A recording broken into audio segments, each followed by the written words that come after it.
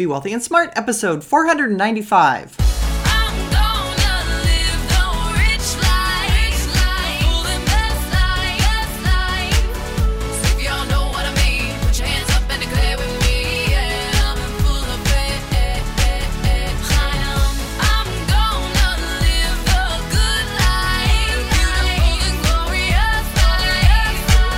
Step into a world of wealth and financial freedom without budgets, boredom, or bosses on Be Wealthy and Smart.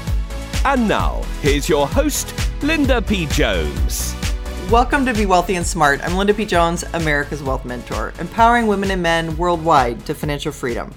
On today's show, we're going to talk about 11 bad habits that keep you from reaching your financial goals. And I thought this would be a good time of the year as we come into year end to talk about these things, because very often I'm talking about the positive things you can do or the actions you can take, but we're going to talk about the things that you also don't want to do, the things that might be keeping you from achieving your goals. So the first bad habit that's keeping you from achieving your financial goals is not saving enough.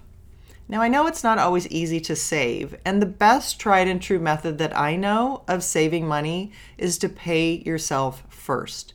That means that whatever income you have, whatever paycheck you have, you take money from that and automatically put it into a savings account, and therefore, voila, you've saved that amount of money. So whether that's 15% or 20%, or 5%, whatever that amount is, have it automatically deducted out of your income, and chances are you won't even miss it. Now, in my book, You're Already a Wealth Heiress, I talked about having 20% being a savings goal. And the reason for that is step number 2 to wealth is save a nest egg. So if you're going to create financial independence and financial freedom for yourself, one of the most important steps is to save money, because that is the capital that you're going to use to invest and compound later on that's going to generate your wealth. So one of the very important fundamentals of all things that you can do is step 2, save a nest egg. So make that automatic, pay yourself first, and try to get that to 20%. Now, if you're not able to do 20% savings, and I understand there's a lot of reasons why that may not be possible, do as much as you can. And don't worry about being a perfectionist. Things that are good enough are often good enough. Another bad habit is not participating in your 401k if that's offered through work, or an IRA if that's not an option at work. If you have the ability to contribute to a 401k and you have some matching from your employer, that's free money that you don't want to leave on the table. And yet many people don't participate in their 401k plans that match at work. And the reason they're matching, the reason they're giving you free money is to give you incentive to put your money into the plan. You definitely want to take advantage of free money that's offered to you and participate in your 401k. Now, if a 401k isn't an option for you, then you want to contribute to either a Roth IRA, or if you make too much money to qualify for a Roth IRA, then a traditional IRA. But you want to be participating early on, as young as you can, pretty much, into one of those retirement plans, because that's going to make your retirement funding the cheapest. It's going to make it the easiest. It's going to make it happen most painlessly, because you have time and compounding on your side to really grow whatever money you put into these retirement plans, to have them grow into your healthy retirement. And I just talked about getting $1 million into your retirement plan, which is becoming more and more common. So you want to be one of those retirement plan millionaires. And to do that, you're going to have to make regular contributions. So make sure you're participating in a 401k or an IRA. Number 3, a bad habit that keeps you from reaching your financial goals, not spending less than you earn. So now we're talking about the spending side, and to not pay attention to how much you're actually earning and just going out to buy whatever you want is a habit that will eventually catch up with you, and it will do so in the form of debt accumulation. So you want to be very conscious that you're not spending more than you earn. Number 4 is related to that, not paying off your credit card debt and carrying balances. So every month you want to pay off your credit card. If you're using cards, that will allow you to get points for free travel and free air flights and things like that, which I love to enjoy, and I do that every month. But I always pay off my cards, and that's the trap that people get into, is leaving a balance on their cards where the companies can charge you exorbitant amounts of interest. So you don't want to get into that habit. You want to definitely pay off your cards every month. And if you are carrying a credit card balance, listen to my Debt Diamond podcast, which talks about how to pay off your debt and in what order, so that you actually are improving your FICO score while you're paying off your debt. Number 5, another bad habit, is buying new cars. And by new cars, I mean cars that are on the dealer lot. Because as soon as you drive them off the dealer lot, they're worth less. You've already lost money on it. And if you went to sell it the next day after driving it off the dealer lot, you couldn't get what you paid for it. So it's already gone down in value, and the longer that you keep a new car, the more it's going to depreciate. So the smarter thing to do is buy your cars a few years old. Buy them with low miles, a couple, 2-3 years old, and that way the depreciation has already taken place to a great degree, and that's not coming from your pocket and your net worth. Number 6. Another bad habit is moving frequently. If you're buying and selling homes all the time, you're paying a lot in real estate commissions, loan points, costs to remodel your property, moving costs to movers. There's all kinds of expenses that go into moving. And you're starting your compounding process all over again if you have a brand new loan. You're starting that 30-year or 15-year loan period all over again. So the best thing to do when you buy a home is to stay put. And that was one of the things that was documented in The Habits of Millionaires, was that they don't move very often. Just staying put in your home is the best financial decision that you can usually make. Number 7, another bad habit that keeps you from reaching your financial goals is paying full price for everything. Not waiting for it to go on sale, not finding a creative way to buy it less expensively. There are always ways to get what you want at a lower price. And I always say you can have whatever you want, just buy it at the right price. So whether it is jewelry that typically isn't discounted in a store, I've always found ways to buy it for less. I've found ways to buy other things that typically don't go on sale. You can buy them on consignment. You can buy them at auction. There's all different ways to buy even brands that never go on sale. So you might have to get a little creative, but definitely be a good sale shopper and be someone who follows sales and buys things at a discount, because millionaires really don't like to pay full price. It's not a bad thing to want to buy on sale or to get a good deal. That's how millionaires think. They value their money a lot and they value keeping it, and so they want to get a good deal. So when you're shopping, make sure that you're not paying full price for everything. In fact, with clothing, it's really interesting. I found the best months to buy clothes are in February and July, because they're typically clearing things out after Christmas. They're clearing things out during the summer to bring in new Christmas items, and it can really be a great time to buy your clothes. So check that out. Sometimes it's just the time of year that you buy as well. Number 8, another bad habit that keeps you from reaching your financial goals is buying adult toy vehicles. So what I mean by that are the jet skis or the motorcycles or the mobile homes, the RVs, the three-wheelers. I don't know all the names for these things, but when I see a garage full of those things, usually I know that the person's net worth is probably suffering, because rather than go into investments, that money has gone into these toys, if you will.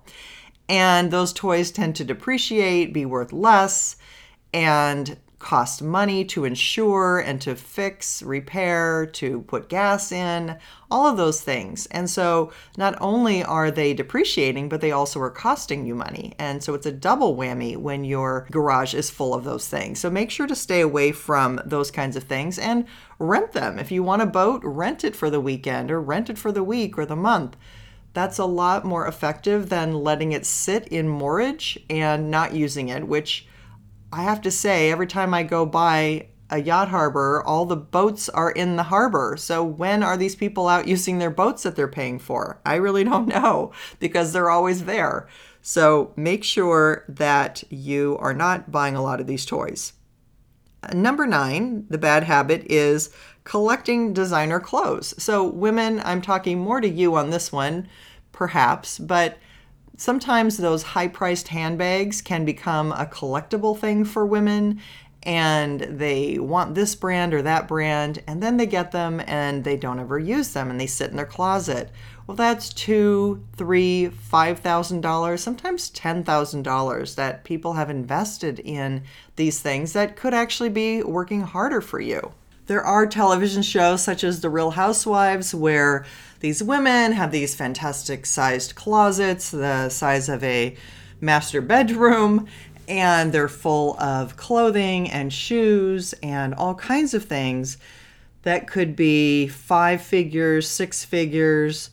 And all I can think about is the opportunity cost of what's in that closet.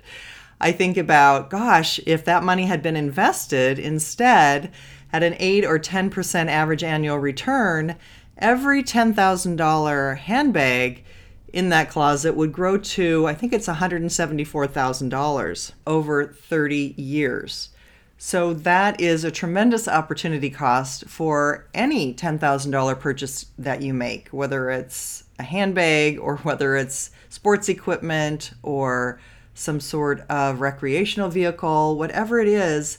Every $10,000 that you can invest at 10% over 30 years will be $174,000. So that's just something to be aware of, that you have that potential to invest the money instead and grow it for your future wealth. And so that's something you want to be aware of and conscious of and not let it become a habit. The 10th habit that keeps you from reaching your financial goals is by leaving your student debt around. So sometimes student debt takes some time to pay off, and I understand that. And sometimes it's at a low interest rate and you might feel like, there's no real rush to pay that off. And that's somewhat true in the sense that a low interest rate is going to take a long time to double. We have the rule of 72, where the interest rate times the number of years that equals 72 is when your money will double. So if your student loans were at 2%, it would take 36 years for them to double, which is a long time.